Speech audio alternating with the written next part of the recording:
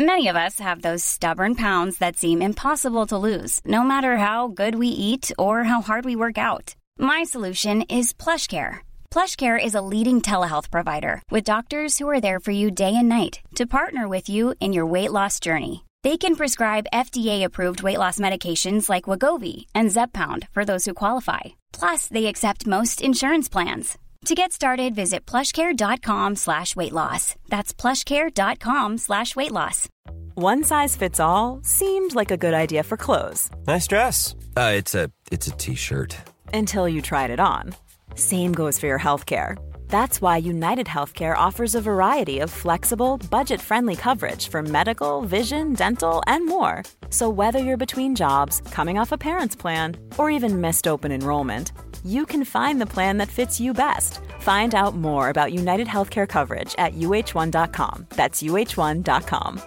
Many of us have those stubborn pounds that seem impossible to lose, no matter how good we eat or how hard we work out. My solution is PlushCare. PlushCare is a leading telehealth provider with doctors who are there for you day and night to partner with you in your weight loss journey. They can prescribe FDA-approved weight loss medications like Wegovy and Zepbound for those who qualify.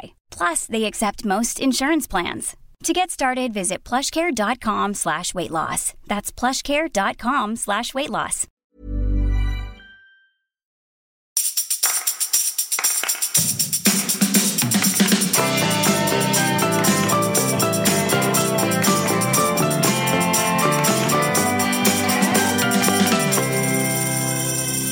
Hej! Hej! Och god morgon. God morgon. Det är vår. Ja. Ute snart. Alltså det går lite upp och ner. Det går lite upp och ner. Det är liksom varmt och lite... Ja, men precis. Varmt och lite kallt. Om vartannat. Och så lite varmt igen. Ja. Jo, jag tänkte att jag skulle berätta för dig lite grann vad jag egentligen ska jobba med och vad du egentligen ska jobba med. Så du menar att du och jag har valt fel karriär?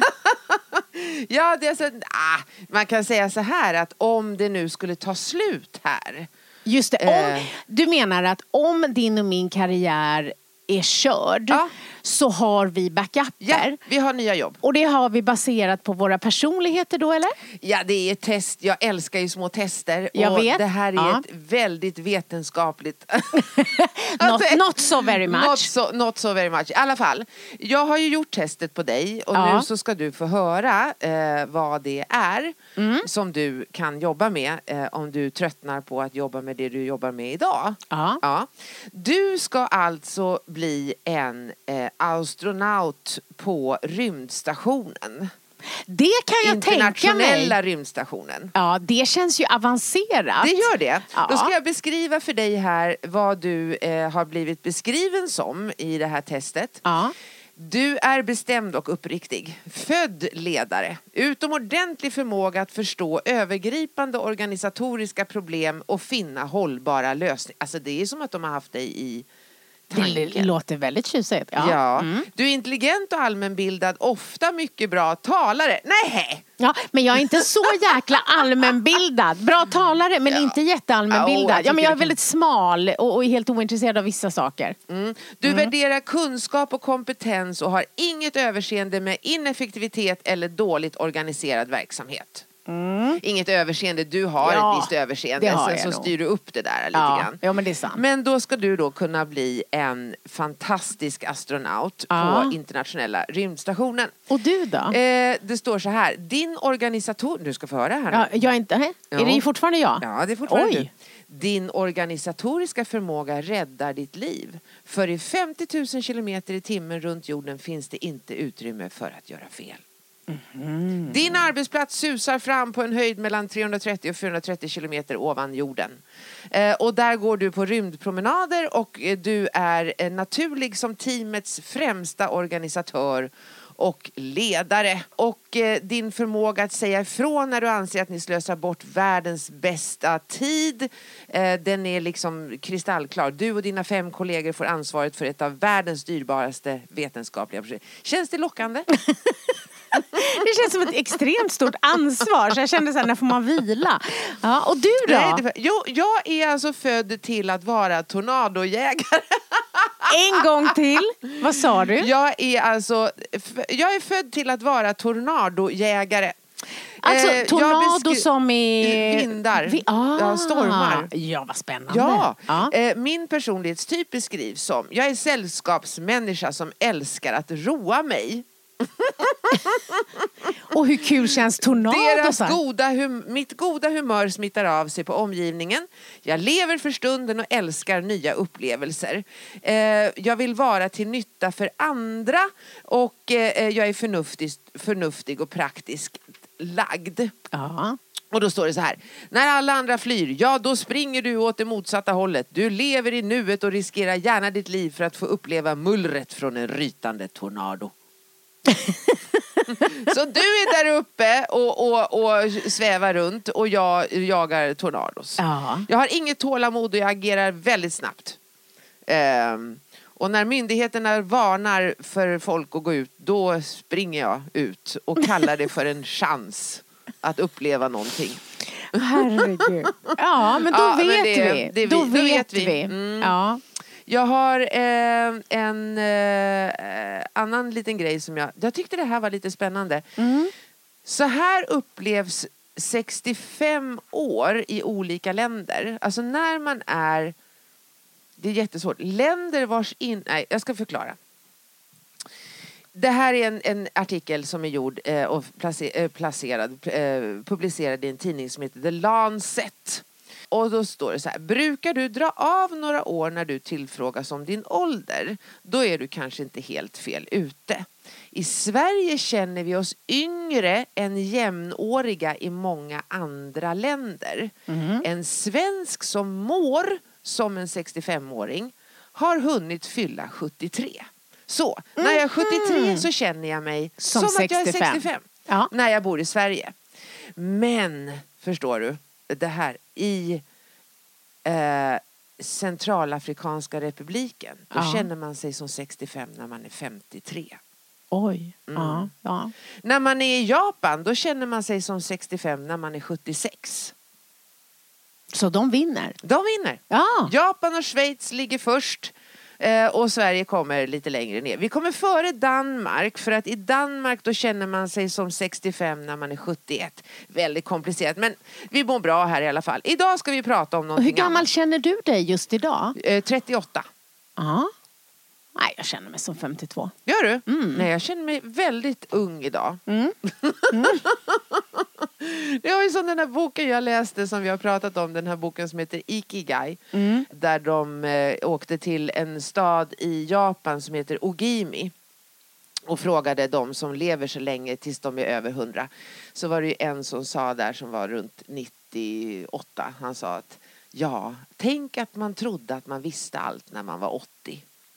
Jag tycker den är underbar. Ja, verkligen. Vad häftigt. Bara. Tänk att man hela tiden ska få lära sig nya saker, uppleva, ha möten, reflektera. Och det där kan jag också känna igen. Jag vet, när jag blev nykter och drogfri så min kompis Jenny som jag då delade rum med. Och så hade vi väl varit nyktra då i 60 dagar. Och jag vet Ni båda två? Ja. Och jag vet att jag sa till henne så här, alltså nu kan vi ju allt. Alltså verkligen, jag kände så här, nu har jag svaret på allt. Jag vet hur man blir nykter. Jag hade fattat allt, verkligen. Så jag sa så här, man undrar lite vad ska vi lära oss resten av tiden? För att nu vet jag älskar det, alltså seriöst. Så jäkla. Det är underbart. Ja, men precis, lite så här min självbild liksom. Alltså så här, jag har fattat.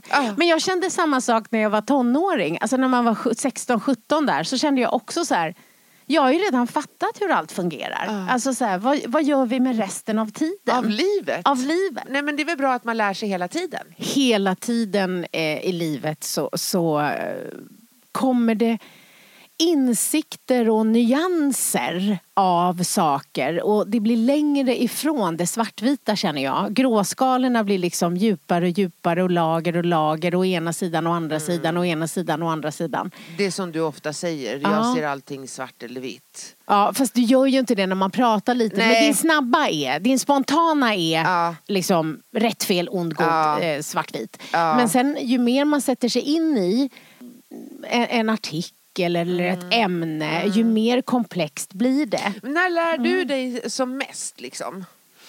Om du får ta någon enskild stund, utom när du är på rymdstationen då. Ja, utom när jag är på rymdstationen. Men jag skulle nog säga att jag håller ju väldigt mycket kurs, om man säger. Ja. Och det tycker jag är spännande, därför att då är det ju väldigt lätt, eftersom jag har hållit på med samma sak i över 20 år liksom, så är det ju väldigt lätt att om jag ska ha en utbildning, att jag då utgår ifrån att så här, idag är det ingenjörer. Ja. Och då är det så här, när jag jobbar med ingenjörer så brukar den här övningen gå till på det här sättet. Och de brukar alltid komma fram till det här. Och då är det så häftigt när det liksom inte blir som jag tror att det ska bli. Du menar när, det skulle jag säga. När mina förväntningar liksom, men som när jag skulle så här, till Norge och så var det Tullverket och så då tänkte jag att det var gubbar i 55 och så var det 80% kvinnor och ingen var över 35. Det är kul när det blir så där tycker när jag. Man blir, när fördomar eller föreställningar får sig liksom en tjottablängare lite grann. Ja, men verkligen. Då lär man sig. Ja, då lär man sig. Jag har ju tittat en hel del på, jag jämt alltså, för att jag tittar väldigt mycket på tv när jag reser. Och då blir det ibland långa turer. Och så fastnade jag för en del saker här när jag skulle fundera lite grann på vad vi skulle prata om. Och det var ju jag kom på det när jag tittade på den här som vi har pratat om förra gången, den här dokumentären om Leaving Neverland. Och så säger en av mammorna där till en av de här killarna som det handlar om att gå runt med hemligheter för länge, det gör att det liksom det skadar en. Alltså det äter upp en inifrån. Och då slog det mig att det finns rätt många saker nu, och det har väl alltid varit så, där folk har gått runt med hemligheter och nu avslöjats. För det första, du har ju dels då, för nu har jag 3 stycken case här. Ja. För det första den här mannen som har skrivit en boken som jag tycker så mycket om, som heter Kvinnan i fönstret. Som han har gått runt och sagt att han har cancer. Och sen nu så har han sagt att nej, men så var det ju inte, för att jag är sån ibland att jag säger fel saker. Men det har han suttit i intervjuer och pratat om att han har, och hur han har gått igenom behandling och så vidare. Och sammanfattningsvis nu då när jag läste på om det här så menar han på att men jag är ju bipolär, och då kan man säga såna där saker, och det vet jag inte. Fast det är jättestor skillnad på att vara mytoman och bipolär. Ja, jag menar det. Det blev väldigt jag vet inte, jag tycker inte att det kändes sådär väldigt respektlöst mot alla med en bipolär diagnos. Exakt, precis så. För att de är ju inte oärliga. Nej. Utan de kan ju vara liksom i skov av mani kanske. Men de har ju inte börjat ljuga för det. Nej. Nej, det här var alltså för min del då, som ser allting i gråskala. Så kände jag när jag läste om den här mannen att nej men hallå. Men säg jag blir istället ju att du har ljugit. fast jag blir väldigt nyfiken på vad är det? För är det så att han har börjat med de här lögnerna efter att han släppte sin roman, eller är det så att han har alltid liksom hittat på eller lagt moms eller dragit av moms eller för att få uppmärksamhet? Jag blir liksom nyfiken på så här, när började det? Jag förstår. Vilka har misstänkt det? Var det så att han var tvungen att dra en lögn för att kanske få ett bokkontrakt? Kom han fram i sorlet? Alltså sådär. Men det tror är spännande. du inte att det har en del med personligheten att göra? Alltså någonstans, alltså det kan ju inte komma som en blixt ifrån klar himmel liksom. Att man bara helt plötsligt hittar på. Ja. Alltså jag vet ju att människor, om vi tänker på missbruk till exempel, så är det ju väldigt många missbrukare som har och bär på väldigt mycket lögner. Och en hel del av de lögnerna är lögner för sig själv. Alltså att man ljuger för sig själv för att stå ut med saker som man gör. Ja. Alltså, man går emot sitt samvete Mm. och för att stå ut med det så hittar man på liksom att men han hade tänkt lura mig så jag lurade bara honom i förväg och då samvetsmässigt känns det bättre. Eller jag drack för att det var torsdag eller jag drack för att diskmedlet... Man slipper ångesten. Ja, precis. Man hittar ett svar på någonting som man själv inte riktigt förstår. Ja. Så det är ju en sak av liksom lögner då. Men sen det här när du ljuger för andra för att då verka intressantare eller för uppmärksamhet eller så då är det lite spännande att se när det dök upp eller varför eller för att du tror att om jag ska få en chans att vara med så måste jag vara lite intressantare än vad jag egentligen är. Precis. Ja. Och då har du har 2 stycken andra personer här. Du har för då gick jag igång så här, vem ljuger? Men jag tycker att det är spännande. Det är den här mannen, så han heter Claes Relotius. Jag vet inte om jag uttalar det rätt. Han är alltså reporter, eller var, på en tidning som heter Der Spiegel. Det är ju Tysklands absolut mest prestigefyllda. Den här mannen, han har fått reporterpriset 4 gånger, ett stort pris där i Tyskland.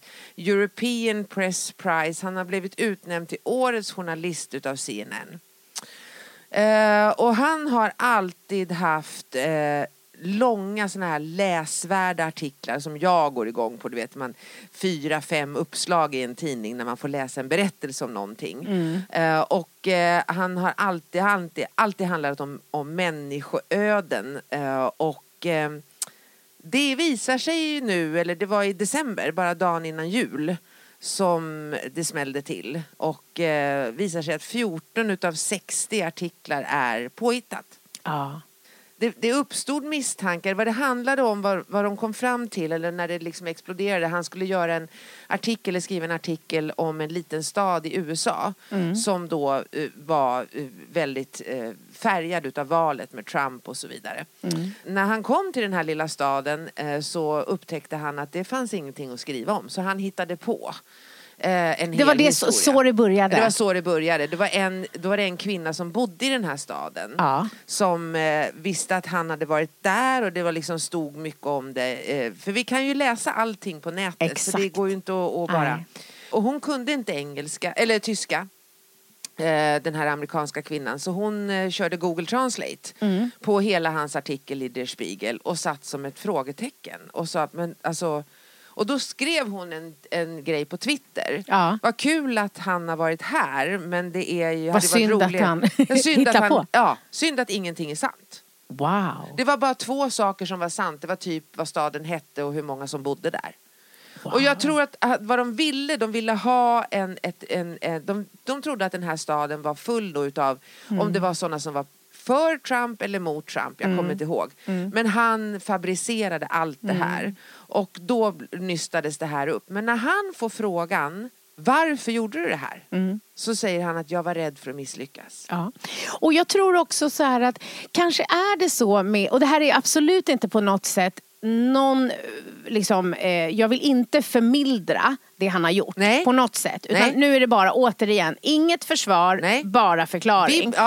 Bara liksom nörda in i det här. Men jag tycker så här, för då tänker jag lite med den här tiden som vi lever i, för så många journalister känner jag ju ändå, så att man förstår ju att numera så är det alltså den här fixeringen vid klick, fixeringen vid sensation, bristen på tid. Det finns jättemånga som står och väntar på att ta över ditt jobb och de behöver inte alls vara lika kvalificerade utan det räcker med att de är lite snabbare eller lite klatschigare eller liksom sensationen.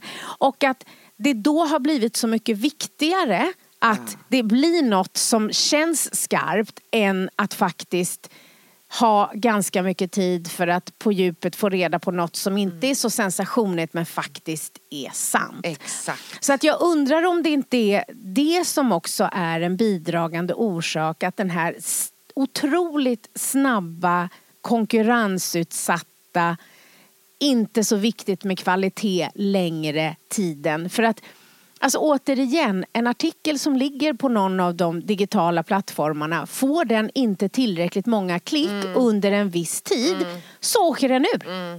Och absolut. Det är såklart att det påverkar allt. Det påverkar rubbet. Så han förstår man ju lite mer. Speciellt då om han är van att resa, han är van att göra de här reportagen. Han tycker liksom att han kan hitta på resten för han har liksom stött på det förut. Så där kan man lättare för mig att hitta ett svar som inte är en ursäkt men som är ett svar. Ja, jag förstår. Än den här första som då hittar på att han har cancer. Men det kan ju också vara så att man vill ha...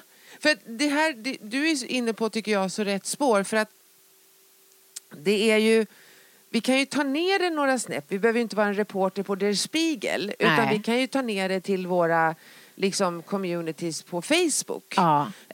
Och där handlar det ju liksom om att, och det precis som du säger, där ska det ju vara, man vet ju liksom att ett glas rosévin vid poolkanten i solnedgång får bra med likes. Ja, just det. Och har ett hav så är det ännu mera likes. Så jag menar, där handlar det ju hela tiden om också, fast i en mindre skala, att vara så, att hela tiden jobba för att synas. Och förut så var det ju så att då behövde vi inte göra det för att då var det liksom en som var bäst i stan på att kanske spela piano. Nu är alla bra på att spela piano. Då måste du spela piano ännu bättre och kanske ha ett piano som brinner samtidigt. Ja, det som är skillnaden med den tid vi lever i nu och bara liksom för 10-20 år sedan, det är ju att det fanns liksom ingen publik. Nej. Nu är det ju många som på något sätt går runt och hela tiden är medvetna om att de är iakttagna. Alltså på ett helt annat sätt. Och det blir bedömt, det blir värderat. Så att det är ju intressant. Du hade en tredje lögnare. Ja, det hade jag. Vad jag tänker också på, det är ju det här med alltså att inte gå på allt. Det här som vi har pratat om i ett annat avsnitt med källkritik. Att man inte kan gå på allt. Just det. Att man måste ta reda lite grann på när man liksom delar saker sådär på internet. Har du några hemligheter? Hey, it's Danny Pellegrino from Everything Iconic. Ready to upgrade your style game without blowing your budget? Check out Quince. They've got all the good stuff, shirts and polos, activewear and fine leather goods, all at 50 to 80% less than other high-end brands. And the best part? They're all about safe, ethical, and responsible manufacturing. Get that luxury vibe without the luxury price tag. Hit up quince.com/upgrade for free shipping and 365-day returns on your next order. That's quince.com/upgrade. Life is full of what-ifs. Some awesome, like what if AI could fold your laundry? And some, well, less awesome, like what if you have unexpected medical costs? United Healthcare can help get you covered with Health Protector Guard fixed indemnity insurance plans. They supplement your primary plan to help you manage out-of-pocket costs. No deductibles, no enrollment periods, and especially no more what-ifs. Visit uh1.com to find the Health Protector Guard plan for you.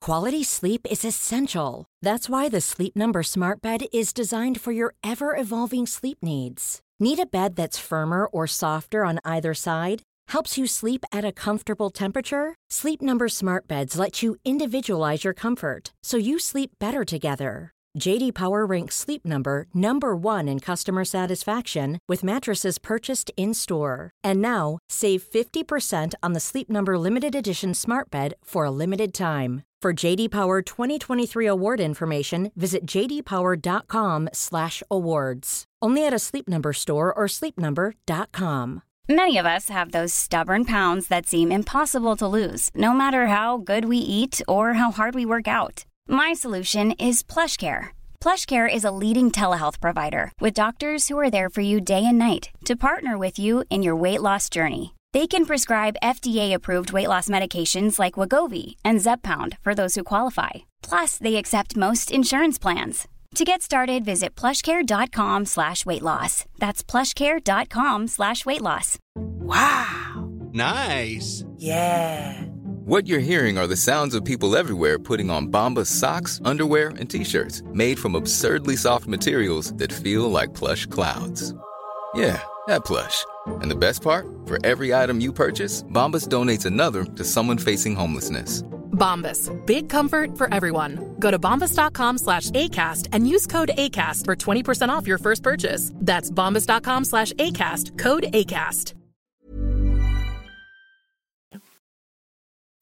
Alltså, jag har ju haft väldigt mycket hemligheter. Alltså, om man säger, med tanke på hur mitt liv såg ut, så var det ju så att när jag blev nykter och var i behandling, så handlade det ju väldigt mycket om att just titta bakåt och städa ut. För jag hade ju liksom ljugit för mig själv för att på något sätt rättfärdiga och skylla. Alltså, det är lite att ha räddat livet på mig. Så att en fördel då med att ha gjort den resan, att bli nykter och ha liksom tittat på, man listar alla man har skadat, man listar massa sådana saker, det är liksom hela 12-stegsprogrammets liksom grund, gör ju att det finns ingenting i mitt liv som jag inte åtminstone har berättat för en annan människa. Nej. Och inom A så säger man faktiskt, alltså anonyma alkoholister, att så här, we are as sick as our secrets. Alltså, du måste göra upp med alla hemligheter, för det du behåller är det som kommer fortsätta göra dig sjuk. Alltså, är det sant? Ja, för det handlar ofta om att det är kopplat till skuld och skam. Och för mycket skuld och skam kan inte skapa ett starkt, stabilt tillfrisknande. Nej. Eller så det är det som, så för att orsaken till att hemlighålla saker är ju skuld och skam. Och bara den står i vägen. Ja, vad ska det annars vara? Alltså det mesta kan du plocka ner till antingen skuld eller skam.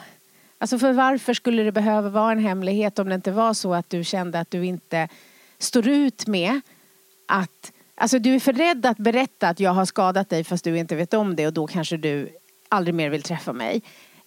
Så skuld i relation till andra, men också att jag skäms så mycket för det här så att jag står inte ut med att berätta. Klart. Såklart. Jag försöker tänka, jag bara sitter och jag försöker tänka på alla mina hemligheter. Vad har jag för hemligheter? Men jag har inte, så jag har inte riktigt reflekterat över det. Jag måste säga att där är jag inte så självupptagen till skillnad mot alla andra gånger, utan jag tänker mest på hur alla andra har hemligheter. Jag måste nog gå igenom det. Hemligheter så här. Ja, men om vi tar en enkel hemlighet, jag har ju inga gröna växter. Det vill inte jag berätta för folk, för jag tänker att jag vill att de ska tro att jag är så här duktig på magnolia och begonia. Men det är ju bara för att jag skäms för att jag inte kan hålla liv i dem. Eller hur? Lite så. Alltså, du vill visa en bild av dig som är gröna fingrar. Ja. Men nu sprack den. Ja. Och då har du blivit lite helare. Ja. Vi kan ha ett reningsbad här. Ja, nej, men jag minns ju alltså det som jag tyckte att det var otroligt jobbigt då när jag fick reda på att det hade pågått en parallell historia i min separation. Och att det hade då, han sa liksom att nej, det är ingen annan. Nej. Och så fick jag reda på det på ett sätt som var vansinnigt brutalt, tyckte jag. Och jag gick in till grannen tvärs över, och den grannen hade sagt till mig att men Kristina, han har någon annan. Och jag sa nej, jag litar på honom. Han har inte det. Och sen då så fick jag reda på det här dagen innan julhelgen, och jag vet att jag gick in till grannen och så bara stängde jag dörren och så sjönk jag ner liksom med ryggen emot dörren på alltså huk och bara jag bara grät, och så sa jag det, och då så kommer den här grannen och säger att ja, men jag sa ju det. Men just den hemligheten, alltså när man får reda på någonting, och så var det ju så en hemlighet som flera hade vetat om. Och då kände jag mig jävligt korkad alltså. Och det där är också korkad. Så jäkla intressant att du har alltså inte gjort någonting fel överhuvudtaget. Det är inte du som har en parallell historia, det är inte du som har blånäkat. Nej. Och ändå så känner du dig dum. Ja. Och det är det här som är så jäkla spännande med hur vi människor, vi tar liksom på oss skam över, alltså, och det kan jag känna klipp till så här hela MeToo, vad jag framför allt gillar med hela den tiden av att vi faktiskt, det är att vi lägger skammen där den hör hemma. Ja. Alltså du har ju inte gjort något fel. Ska du skämmas för att någon annan bedrar dig? Det är helt galet. Jag skämdes för att jag hade varit så blåögd och för att jag inte hade, och jag vet vilket ju också är fint. Alltså att välja att lita på att om din partner sen liksom jättelänge som du har 2 barn med säger och att du då väljer att tro på det. Det är ju också något fint som du inte ska skämmas över. Nej, jo det gör jag. Det är precis det jag gör. Precis det jag gör, exakt så. Att jag liksom kunde gå på den lätta. Liksom, så inom situationstecken. Och det var ju, jag visste ju vilka som hade vetat om det. Och jag kan fortfarande idag känna, för att någon gång så har jag träffat någon utav dem. Ska jag fortfarande idag känna en sån... alltså jag vet inte, det är så mycket känslor så det finns inte. Idag så, säg för några år sedan så kände jag mig jävligt dum när jag såg dem. Fruktansvärt korkad. Nu idag så känner jag mig mest arg. Fast det som är intressant då, det är att låt säga att det hade varit jag och min så partner. Ja, men låt säga att jag då har om jag var du, skulle du då tycka, alltså om en annan person som har blivit bedragen och själv inte trodde det, dömer du en annan person lika hårt? Det gör jag inte. Nej, och jag tror att det är så man måste titta ibland för att vara lite snällare mot sig själv. Att så här, är det så att jag tycker att någon annan då som är bedragen och inte förstod det, att det är en idiot som liksom ska skämmas resten av livet och aldrig typ visa sig någonstans. Det tycker vi ju inte. Och det är det här ibland att man liksom, den här inre kritiken, den här hårda domaren, alltså fasiken vad vi behöver brotta ner den med jämna mellanrum i så många situationer tycker jag. Ja, den är så dominant på så många sätt. Ja, och så dum. Ja. Därför att återigen, det är väl fint att vara en som tror att om du frågar din partner, har du träffat någon annan och partnern intygar, nej det har jag inte, att då välja att tro på det. För det värsta man kan göra i en relation skulle jag säga, det är ju att hela tiden misstro sin partner. Alltså, det är ungefär som att din och min relation, om det skulle vara så att om jag sa så här, nej men gud det tycker inte jag så här, att du misstrodde allt jag sa, tänkte, tyckte, då skulle inte vi kunna fortsätta ha en relation. Nej. Utan även om det är så ibland att jag säger något och du tänker så här, stämmer det verkligen? Så får du liksom ändå välja att ha tillit till att antingen har jag inte fattat bättre ännu. Eller så, alltså är du med på vart jag vill komma? Alltså det där är exakt, det där precis, alltså, och det gör ju att jag har en sån, att jag älskar våran relation. Alltså våran, för att jag vet att du, alltså, och det är så lång tid tillbaka, alltså det här med att jag hela tiden liksom kollade, är du säker på att du tycker sådär? Alltså är du säker på att du inte, för att om du inte tycker sådär, då kan du säga det, det är lugnt. Alltså, eller så här, vill du följa med? Är du säker på att du vill följa med? Eller exakt. Är det så? Är det verkligen? Alltså hur jag har sprungit som en så här råtta runt varenda liten så här lägereld för att på något sätt få värme utav den här personen. Jaga hela tiden. Är jag okej? Funkar jag så här? Eller är du säker? Och eller så här, har du ångrat dig? Har du ångrat dig? Var det verkligen det du ville säga? Och det där är ju inte bara slitsamt för den person som inte vågar lita, utan det är också slitsamt för alla runt omkring. Exakt. Därför att till slut när någon frågar, är du säker? Till slut blir man så här, nej det är jag fan inte. Nej, alltså förlåt att jag skrattar, men till slut så blir man lite så här att man känner så här, nej men gud, är det så att jag inte borde vilja det här? Vad är det jag har missat? Alltså bristen på tillit kan ju också rucka andra människors... Det är klart. Liksom, Det här är ju jag och en dotter, vi har kommit, för jag har ju inser ju att jag förde ju över en del utav det här på, eller så barn gör som man gör, inte som man säger. Och jag och en dotter har haft så här bara, alltså vi måste göra upp med det här nu, för jag orkar inte. Nej. Är du säker på, mamma, att det här är okej? Och jag bara, Sara, är du säker på att det här funkar? Så men alltså det var så här, man bara kände, men vi orkar inte. Nu har vi båda två gått liksom självledarskap, och för det handlar om är ju att, och det är det här som jag tycker är så viktigt, det handlar inte om de andra, utan det handlar om mig. Exakt. Det handlar inte om som jag trodde förut att men då får ju folk vara lite mer övertygade och inte liksom ha så här fast men det är väl okej att vi går ut och går en sväng. Så kan du inte säga. Du måste säga jag tycker att det är okej att gå ut och gå en sväng.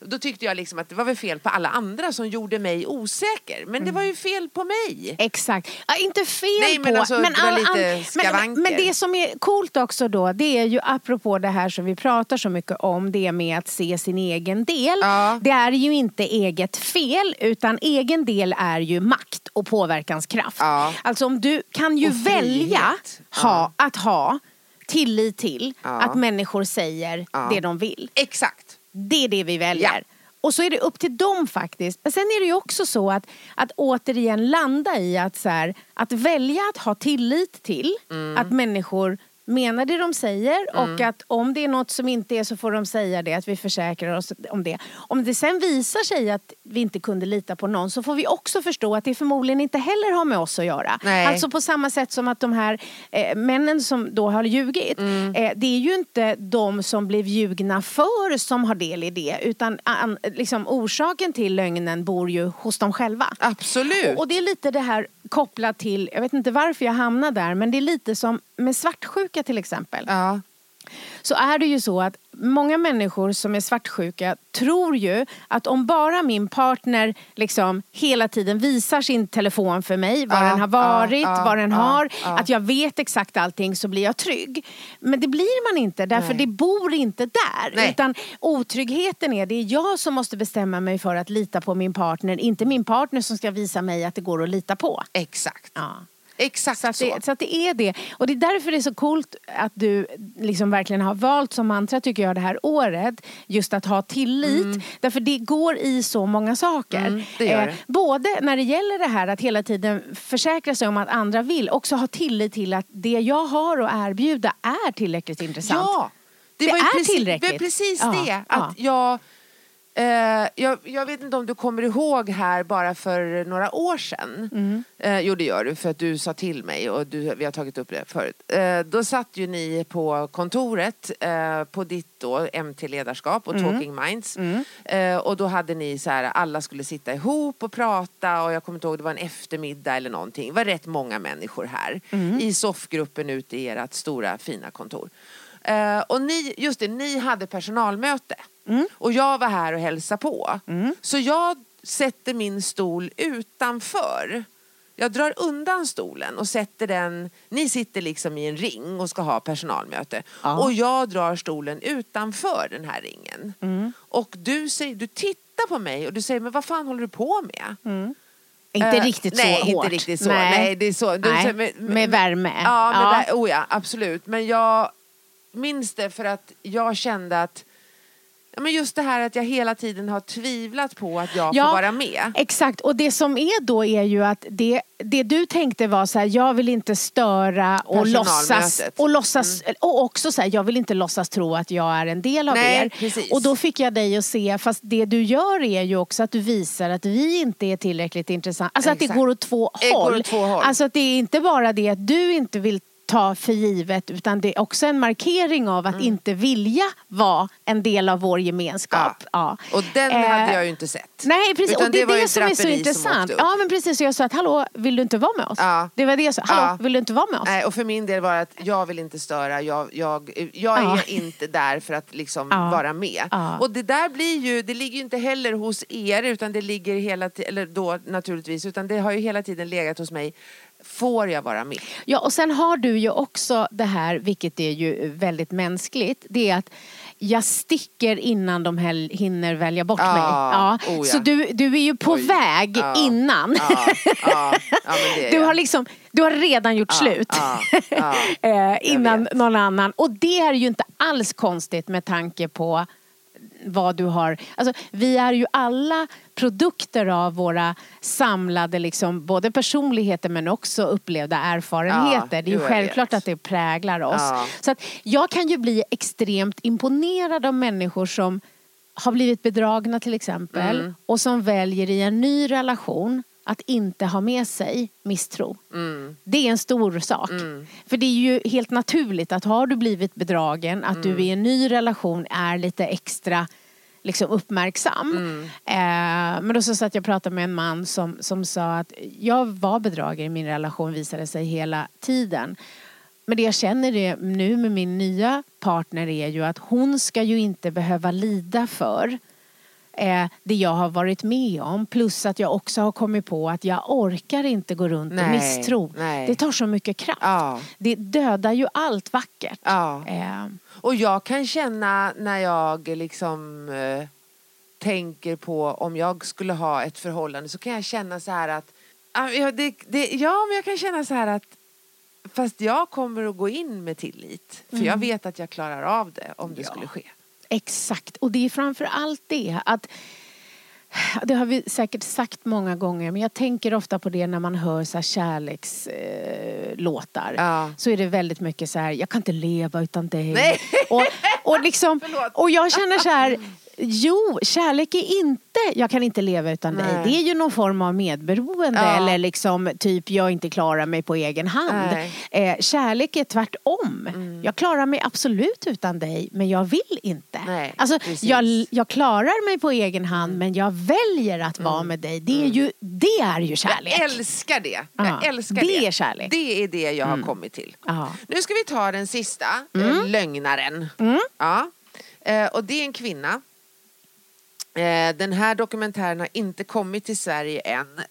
Och jag vet inte när. Men jag har tittat lite grann på lite YouTube-klipp och sådär med henne.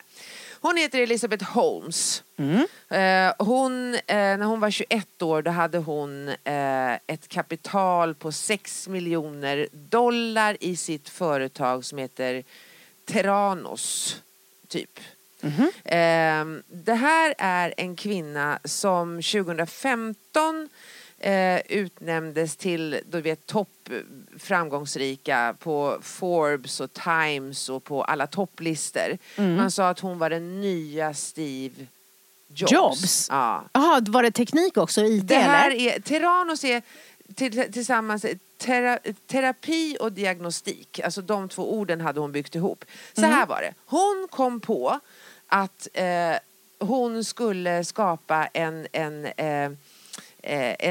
teknik för att man bara tar ett blodprov med ett stick i fingret, så körde man in det i en maskin på apoteket och i den maskinen så analyserades det här blodet och man kunde se om man hade anlag för cancer och bla bla bla bla och så vidare. Så hon sa det att det här vill jag skapa för att vi inte ska behöva säga farväl för tidigt till dem som vi liksom älskar. Det här blev ju liksom, vadå, ett blodprov? Det var ju så här bara, herregud. Hon tar in en styrelse som en av de här människorna i den här klippen sa att vadå, ska ni erövra världen? Det var så stora namn i den här styrelsen. Och hon samlar in pengar och hon är en ung tjej då, 21 år. Och hon pratar med låg röst, hon pratar så här.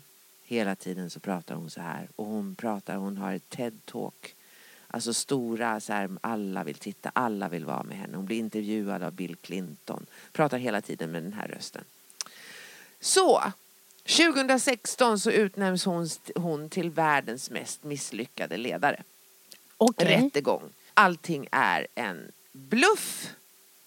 Wow! Men började det som en bluff? Gud, det här är ju fascinerande. Exakt, började det som en bluff. Det har vad de säger nu då, vad de liksom, sådana som är experter försöker sammanfatta det. Vi ville tro på henne. Vi ville tro att det här var ett blodprov och man kunde göra allt det här. Kan vi skicka folk till rymdstationer så kan vi ta ett blodprov och få svar på allting. Hon var ung, hon var kvinna, hon var ödmjuk i sin framtoning. Vi ville ha en ledare. Ja, men det är också så här, det i sig är ju saker som brukar vara svåra att nå fram. Att vara ung, att vara kvinna och också när det är någonting som flera borde förstå sig på. Så tänkte de att hon kom på någonting som de ännu inte hade kommit på. Hon kopplade ihop sig med så många och hon pratade också, hon säger så här, för de klipper ihop en massa liksom intervjuer, så säger hon så här: det räcker om du hittar en person som tror på dig. Så hon har erkänt nu att allt var bluff? Alltså det hon säger i rättegången är att jag kommer inte ihåg. Jag minns inte. Jag vet inte om det var så. För att nu frågar de henne, varför var det liksom, varför misslyckades proverna? Har hon förskingrat alla pengar? Vad är nej, rättegången? Jag vet inte. Hon är bara, nej jag vet inte. Jag tror att de här pengarna, det här var ju ett stort företag. Aha. Hon hade ju avtal med alla apotek i USA och alltså det var ju långt gånget. Men vad hon inte, jag tror så här att hon ville kanske att det skulle funka innan det funkade. Ja, just det. Och att hon lite grann fake it till you make it fast det gick lite överstyr. Om man säger så. Förlåt. Det här är så här, det finns fake it till you make it, att du kan så här intala dig själv att du törs flyga liksom. Ja, exakt, precis. Fast du kanske egentligen är jätterädd. Och så finns det så här, jag startar ett multinationellt bolag. Ja, men eller hur? På en affärsidé. På något som faktiskt inte. Det borde kunna funka. Ja, vi vet inte, vi hoppas. Det som är häftigt här är ju att hon kom så långt. Ja. Och så många då som man pratar om nu i de här klippen som jag såg. Och när man läser artiklar. Så många som står där liksom med lång haka. Och säger att vi ville tro. Fast det är ju precis det som är intressant. Att vi pratade ju för några avsnitt sen om den här festivalen som skulle vara på Bahamas. Den här andra dokumentären om då var det ju också väldigt många människor som investerade pengar i något som efter ett tag började låta som att det nog inte riktigt stämde. Men vi vill tro. Gick ju så långt så att de till och med tog dit folk utan att alla visste att alla det visste att det gick, men vi hoppas att och det ska lösa sig. Och det är också lite grann den här låtsasvärlden på något sätt. Men det som jag tycker är så spännande, det är ju det här att när hon pratar alltså med låg röst.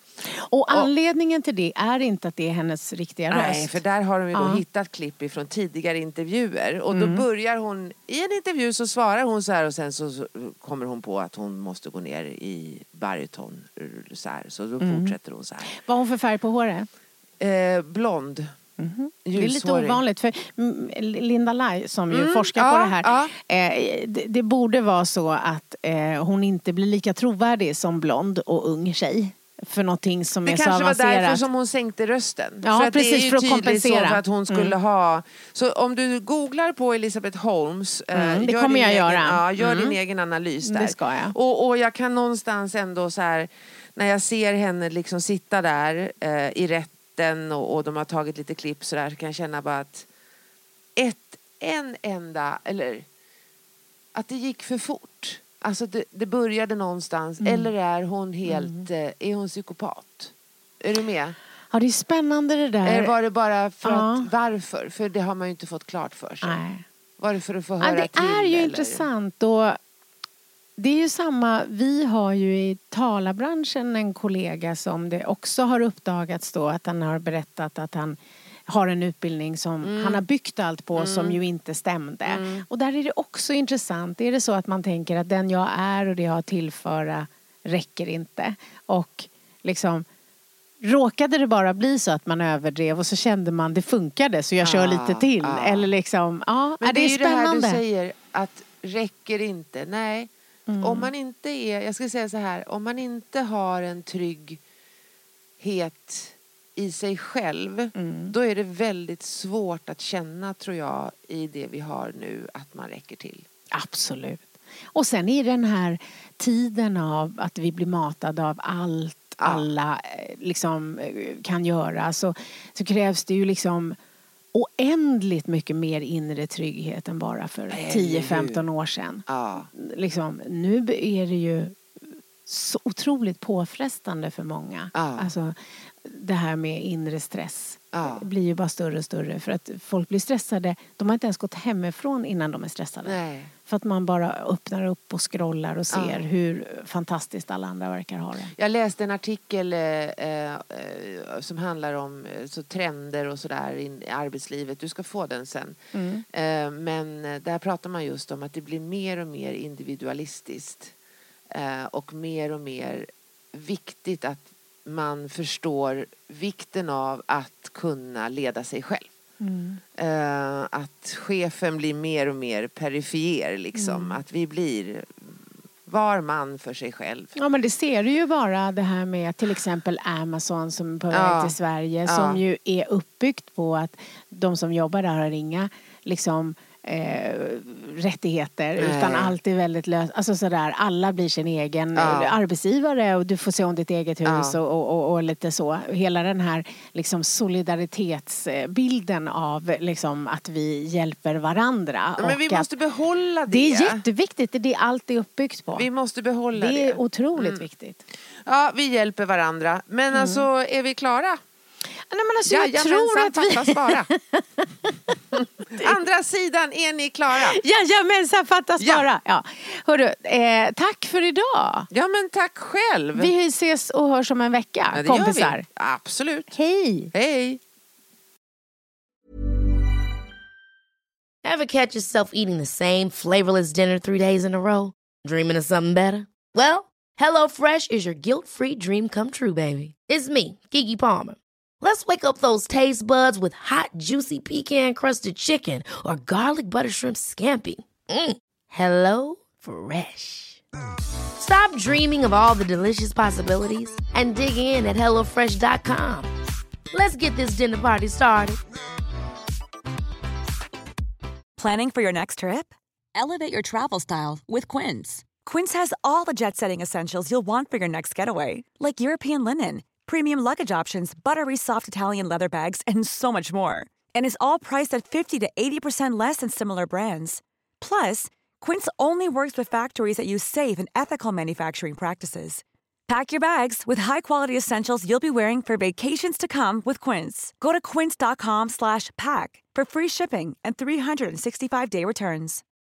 When you need mealtime inspiration, it's worth shopping Kroger, where you'll find over 30,000 mouth-watering choices that excite your inner foodie. And no matter what tasty choice you make, you'll enjoy our everyday low prices, plus extra ways to save, like digital coupons worth over $600 each week. You can also save up to $1 off per gallon at the pump with fuel points. More savings and more inspiring flavors make shopping Kroger worth it every time. Kroger, fresh for everyone. Fuel restrictions apply.